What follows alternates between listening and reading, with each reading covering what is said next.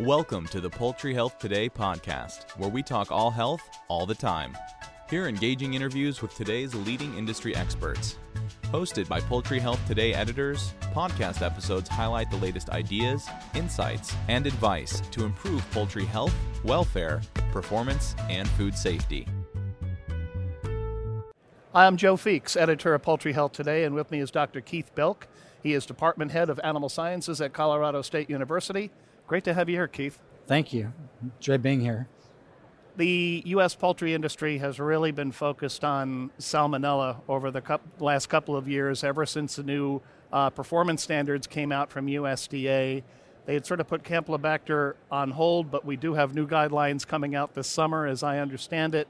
So the industry is really nervous about meeting this performance standard for Campylobacter. Now, it's another bacterium, just like salmonella.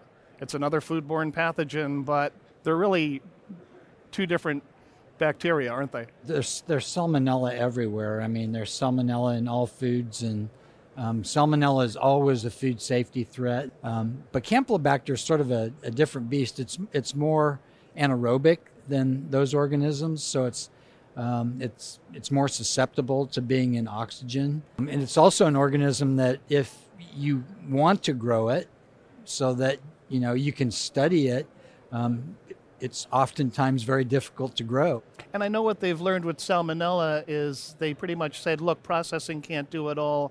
We need to have better control efforts on the farm to reduce the amount of salmonella that's coming off the farm and into processing.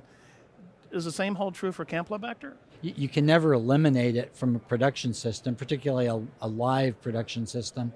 But your goal is to reduce it to levels that allow the plants to address it so that you don't end up with overwhelming the food safety systems that exist in the plant. But it's a very difficult thing to do, because whenever you change something in the live animal production system, you're literally changing the ecology of the organisms that travel with the product then. And so there's still an awful lot that we have to learn about how that ecology works. And looking at Campylobacter on the farm, I mean, with salmonella, at least we have some very good vaccines that have been used in the broiler breeders and now are used extensively in the broilers too. But last I checked, there are no vaccines for Campylobacter. So what are things they can do on the farm to try to minimize that load?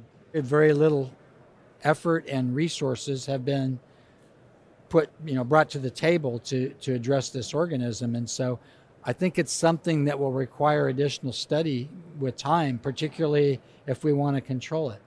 So is it safe to say then, until we figure out how to control it on the farm, most of the focus will be on controlling Campylobacter in processing? I think the onus becomes the plant's problem, and I think we need processing systems implemented in the plants that not only address the salmonella issue, particularly on parts, but also the Campylobacter issue. And when you look at processing, is there a certain phase of processing where Campylobacter tends to rear its ugly head? Or put another way, is there a better time to try to control Campylobacter in processing?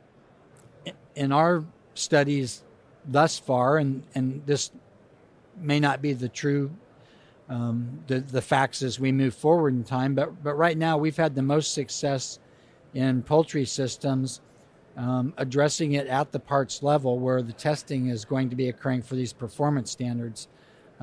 That's where, for whatever reasons, you tend to see higher prevalence. When you test whole birds after rinsing and chilling, you don't really find these pathogens. And probably we don't have a really good understanding of why that's the case. But you move the birds downstream and you turn them into parts, and then all of a sudden these pathogens show up. And therefore, at least so far, the best place to try and address them is at that point.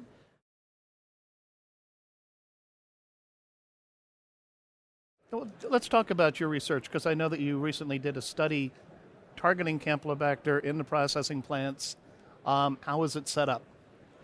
Well, we've done a number of studies to try and help production plants that produce poultry to address this issue. That has included everything from developing new kinds of equipment that allow you to treat the parts to kill the bacteria, to finding the right chemistry to use to kill the bacteria. And that's really hard to do because companies have tended to think that if you use one series of intervention systems with one type of chemistry, that you end up killing all the pathogens that are there. And we've already talked about how pathogens differ significantly from each other. And so you have to believe that when you treat to kill one pathogen, you don't always get the other one. And I think that's what happens here with Salmonella and Campylobacter and maybe even other pathogens as well. And so the study we've just completed was, we actually, this was done in the laboratory. We tried to simulate a couple different application methods. And so we simulated immersing parts. In this case, we used wings versus the second treatment was, doing a study where we sprayed the compound on, much as you would in most real-world plants. And we set it up to compare 5 different treatment levels. We had a negative control. We always, when we do microbiology studies like this, we include a treatment where you just spray water, because if you're going to try and test the impact of a chemistry in a system, you want to know that the chemistry is more effective than just spraying water. And so we always include a water treatment. And that's the control? Well, we have a negative control. So birds we don't do it, or parts we don't do anything on. Then we have a treatment where we spray water or immerse the products in water. And then we had 3 different chemical treatments. We had a sulfuric acid that's a buffered sulfuric acid that is it's a proprietary compound that has worked. It's very low pH. You can get the pH down as low as 1.0, and so it's highly acidic. And then we also tested a peroxyacetic acid compound, and then we tested a combination of those two. So we acidify a peroxyacetic acid, because peroxyacetic acid, even though it's called an acid, it actually kills bacteria with a different mechanism. And so in the combination chemistry, what we're trying to do is add together with one chemical compound, more than one mechanism for killing bacteria. In the case of peroxyacetic acid, it kills by oxidizing the bacteria. The really low pH buffered sulfuric acid compound kills it because it's highly acidic. And so you have then 2 mechanisms that you're using to kill the organism. And we wanted to see if when you combine those technologies into the same compound, the same spray, if you will, if you sort of get an additive effect. And did you? And it turns out that you do. All 3 of those treatments were extremely effective against Campylobacter, which is in a laboratory more difficult to grow, as I've mentioned. The immersion treatment was much more effective than spraying the compounds on, as you might expect. All of them worked much better than just using water, so that was good news.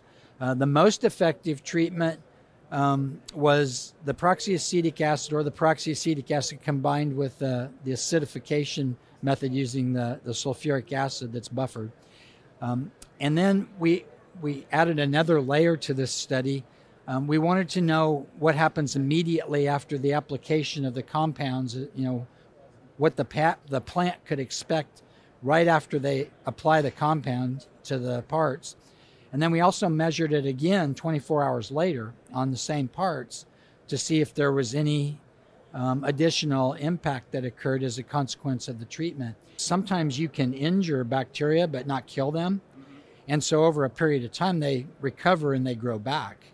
And so what we're interested in is death versus injury immediately after the treatment versus what that looks like 24 hours later after they've had a chance to recover and to begin to grow again. And this study, it turned out that the combination treatment by far was the most effective after 24 hours of treatment.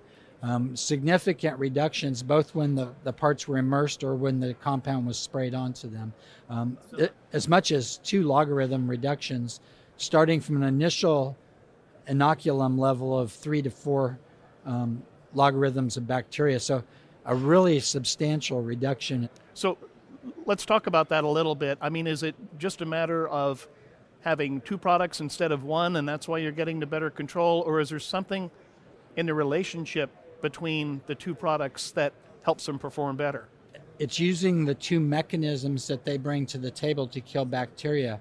So when you blend them, they have a synergistic effect because one of them is killing the bacteria apparently by being really acidic, very, very low pH, while the other one is literally oxidizing the cellular membrane so that they can't metabolize. And so when you put those two things together, apparently with the Campylobacter, you sort of get this additive effect because you're basically doubling the number of mechanisms that you're using to kill the bacteria. And it shows up particularly after longer periods of storage, after 24 hours following application. So it's actually pretty exciting.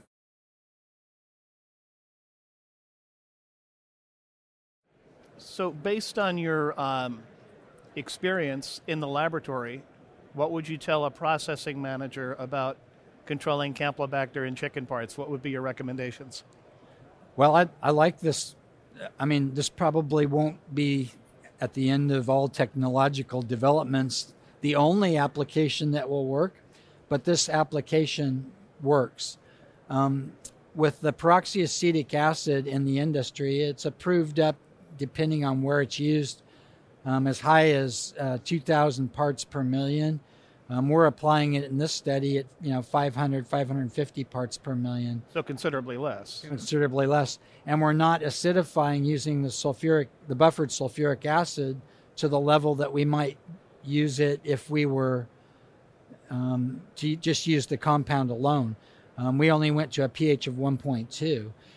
And so combining those two components was more economical for plants. I think this is a really good option for plants to consider, particularly as new equipment's being developed to go along with these compounds for application purposes. Okay, so you'd recommend using them together, and then at what particular stage of processing would be the best time to, either with the dip or the spray, to use this combination? What we're simulating here is as parts, so on the parts line or at the end of the parts line, where many plants are implementing these types of interventions. Ideally, if they could be immersed in the compound, that would be the very best effect that you could expect. But even spraying the compound had long-lasting effects clear out to 24 hours. And yes, I agree, the very best mixture was the peroxyacetic acid mixed with the sulfuric acid compound. And one final question, based on your knowledge of Campylobacter, what else can they do in the processing plant besides these two antibacterials? What other things can they be doing to try to reduce the impact of Campylobacter? I think a lot of the just good manufacturing practice requirements that most plants have in place, keep them clean while you're processing them, keep feathers off of them, keep workers that are handling them clean, keep equipment sanitary and clean, get them chilled quickly. We're still advocating the use of an antimicrobial in the chilling. It's still a good practice. And then as they, in the deboning rooms, as they turn the carcasses into parts, systems to help prevent the accumulation of bacteria and contaminants are really, really important. So, operational sanitation in plants is still very key to preventing, widespread high prevalence of any organism. Thanks for listening to the Poultry Health Today podcast. To get the latest news and interviews delivered to your inbox twice a week, subscribe to our e-newsletter by visiting poultryhealthtoday.com/join.